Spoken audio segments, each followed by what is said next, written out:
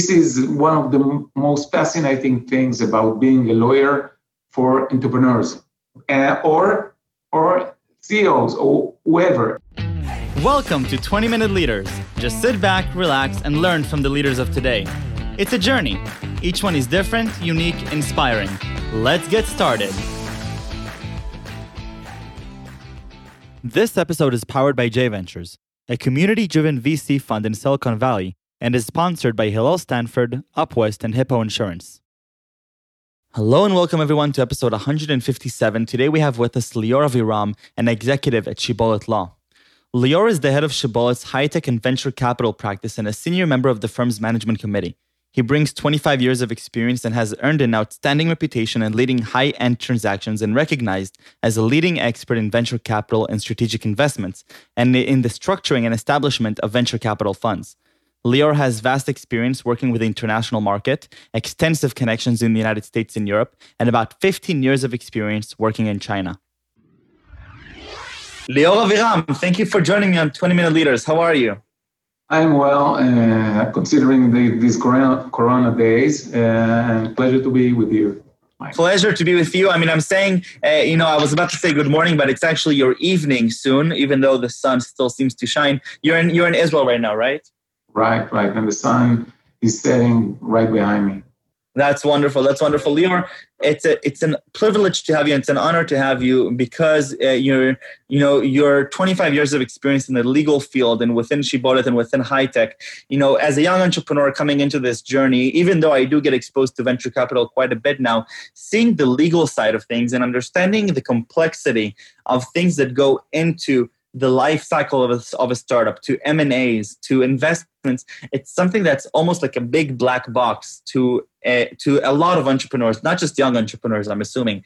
And what I'd love to do in this discussion is dumb it down for me. And I want to explore what are the things that I can be curious about, what are the things that I maybe shouldn't be curious about, and what are the biggest pitfalls that I can avoid as a young entrepreneur. But before that, Lior, I'd like to know who you are and take me a little bit through your journey of going into the high tech already in the early 90s, as you mentioned before, it was considered high tech.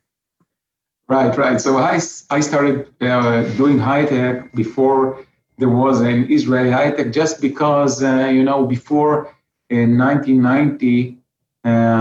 There were no venture capital in Israel. So I was lucky enough, just by coincidence, like all good things in life, or lucky enough to be among the lawyers that started to work with VCs early 90s. We actually needed to invent the subject in Israel. So what we did is took the books of the NVCA from California and kind of translated them into Hebrew, not in the linguistic sense, but in the legal sense. And it was quite an experience because just, to then negotiate and explain to the other lawyers in Israel why you need preferred shares and all those issues that are just, that everyone knows that, but then it was like something like a revolution. You so heard the revolution. It's literally pioneering a lot of these, formal definitions and communications between the different parties, and it must have been quite an experience. What made you go into that side of high tech? So as you're getting exposed to these different things, you choose to concentrate on them. You choose to be a pioneer in this domain. Why? Why do you do that? Oh, that's easy. That's easy to answer. Israel pre-high tech, it's like the COVID-19. Pre and post, nothing will be the same, but much more, okay? I hope much more than that. Israel pre-high-tech, in the legal sense, in the legal profession, was like something that was that's not going to change. The clients, the larger clients, where they are at that point. I was a young lawyer. There was no other field where you can, start with the smallest client ever, like 2 entrepreneurs, and turn into, within 2 years, to have a huge client, the largest in the firm. And this is exactly what happened to a few of our clients. So for me, it was easy. I was young enough those days to adapt to the change. So it was natural to stay where, it's low-hanging fruits in the legal profession at that time, which is the fruits nowadays are much higher. That I can assure you. Yeah. So now let's say you're now looking at new opportunities, and let's say you have new founders. I'm looking at myself. As I start a company, I don't have the funds to go and pay a lawyer and pay a legal firm in the caliber of Shibboleth, yet I want to have the best caliber because I truly believe in my business and I truly believe of where I'm going and in my fundraising skills. So what adaptations are there for the tech scene that might be a little different than any other industry in terms of, partnering with a firm like Shibboleth to work together? Is it the same as other industries, or is it a little bit different?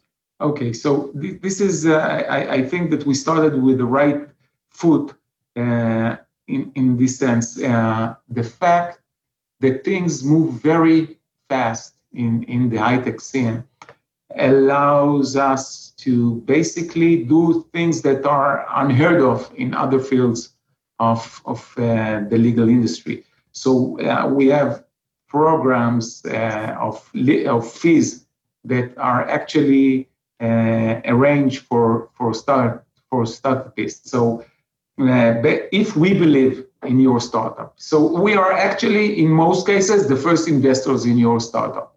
Right. If you're an entrepreneur, you come to the lawyer. The lawyer in many cases is just the first station that you park, and because this is the first advice, and it should be the first advice that you get. And in order not to avoid from mistakes later on, at that time you are the most vulnerable stage in your career. It's easy to make mistakes. It's difficult to recover because you are too weak at that point. So that's the reason that we are actually equipped to take over all the stuff of those startups that we believe in.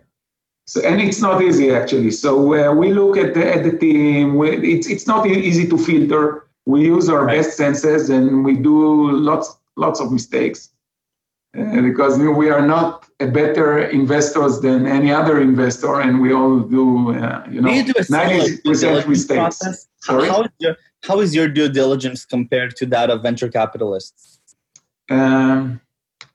We are not into the technology side at all. So we look at the people, we look at their background, we hear the story, and if we need, we take advice from friends that are more into the technology side, or we look or we talk with potential investors, and we hear from them. And sometimes we just, we feel the personality. You need actually to try to locate the winners. That's the issue. It's people at that point. So we don't have all the tools in the world, but we have our experience, and in many cases we do it in teams. So I have a partner. He's coming to me. Look, I have this young startup. It's in the area of so and so, and they want to do this and this, and I'm not sure. So sometimes I meet with them again. Sometimes we talk. We do a little bit of due diligence about the team. That's it. That's what we have. We are doing the best with what we have at that point. Wow. Okay, that's incredible. And what excites you most in this job? Is it more the early stage entrepreneurs? Is it the bigger clients that they grow to? Where are you on the spectrum? Actually, all over.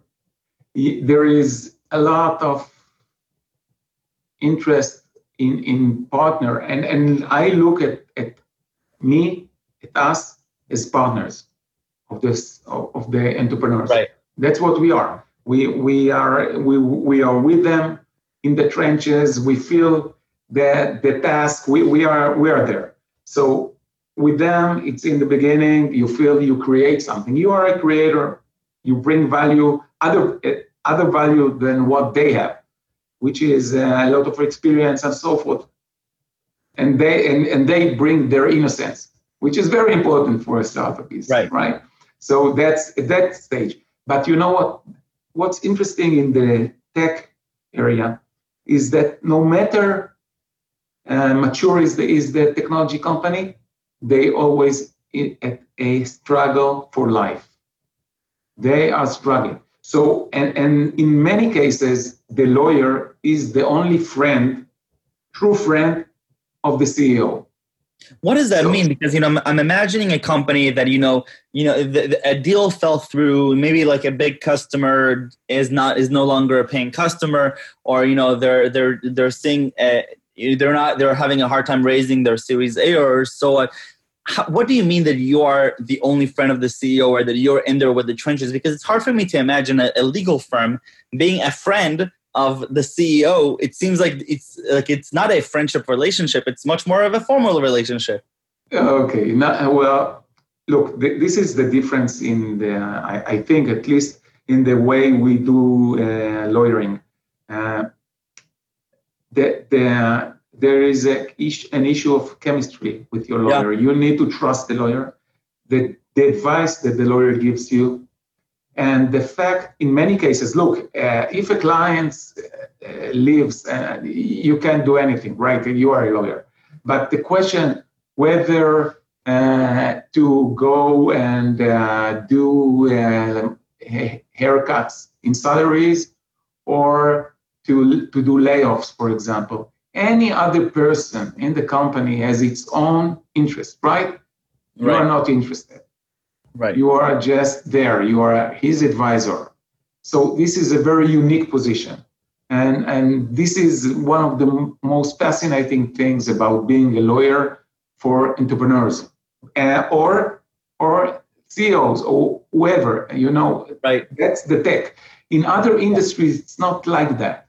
The pace is very different. Managements are thicker in many cases. With technology companies, even the CEO or the most experienced person, at least in the Israeli arena, has done, 3 M&As in his life. Right. I did 300. You see, so this is it's like that's a big difference, right? Right. So I greatly enjoy. So first of all, it sounds to me that another key difference from what you're explaining than what a VC might have is in terms of the risk assessment. So the risk that you're taking on as a firm when you take on two entrepreneurs or two engineers from the Technion or whatever, it's a different risk than what a VC might take when they're making, they're 1 out of 6 investments. So a VC might make 6 investments a year, but you're able to, take 60 clients a year or perhaps even more. And then, so you're able to, you're seeing many more deals, and you're obviously seeing many more success and failure stories. And I have to ask then, if you're seeing so many of these deals, both the successes and failures, there must be some patterns that start, coming together again, whether it is, pitfalls in the early stage, pitfalls in the late stage, maybe common successes or common traits of an entrepreneur that are among all the successful ones. But what have you been observing in your years? I think that there are endless factors, and that's reality, and it's very easy to fail. So there are like a million reasons to fail. And only if all the stars are aligned, and this is very rare, then you see a big success. But let's move from early stage. Early stage, when you are just the first team, it should be a coherent team. And the team should be, in most cases, very clearly defined. There is a technology guy, there is a business guy. There is, and they should actually be work well together in a sense that the qualities of one are making for the disadvantages of the other. And you can actually, if you are a little bit into people, you understand, and you see that. You see that the conversation flows and things work. Yep. And at that point, it's very important to clear each of the entrepreneurs, founders at that point. They are the founders, right? So their role to make sure that they understand, that they set expectations, and so forth. So and it's easy at that point to make a mistake, not to define things, work 3 months, and then 3 months or 6 months down the road, discover actually you are not aligned. Like waterfall, yeah. And one goes away, and the other is staying there, doesn't have the rights to the technology. The other one is fighting for shares if there will be a company, and then everything is just lost. That's very easy. Do you see a lot of preemptive conflicts in regards to shares, equity, salary, IP? Is there too much of that? Of, preemptive conflicts that are just, stalling and not letting the entrepreneur continue?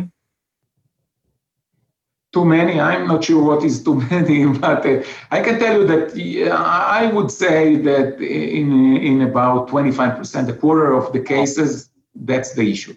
Wow. Now let's add the first stage, or the next stage is the investors, the identity. Yeah. They're easy to make mistakes.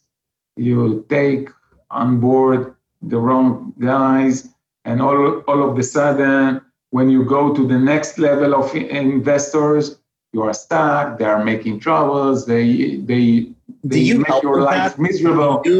Do you advise, or do you provide opinions on the term sheets that the entrepreneur receives in terms of the future of the company? So, for example, if I receive a term sheet for an investor in a seed that wants preferred stock and wants, a board seat, and et cetera, do you sometimes come in and say, Michael, just be careful. I've seen this thing before, and I'm not happy with the way it's going to go in the next rounds?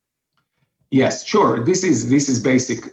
We are trying first in the tech world, and this is the DNA that actually we try to convey to everyone on the team. There is no business issue or legal issue. Everything is relevant to us. Yep. So when I see a term sheet, I give my input to the entrepreneur, assuming that I'm the advisor of the entrepreneur, on everything: the identity, or the way the investor behaves, the way the term sheet, the terms of the term sheet, the future, what is reflected, if these are the terms that are asked by the investor, and so forth.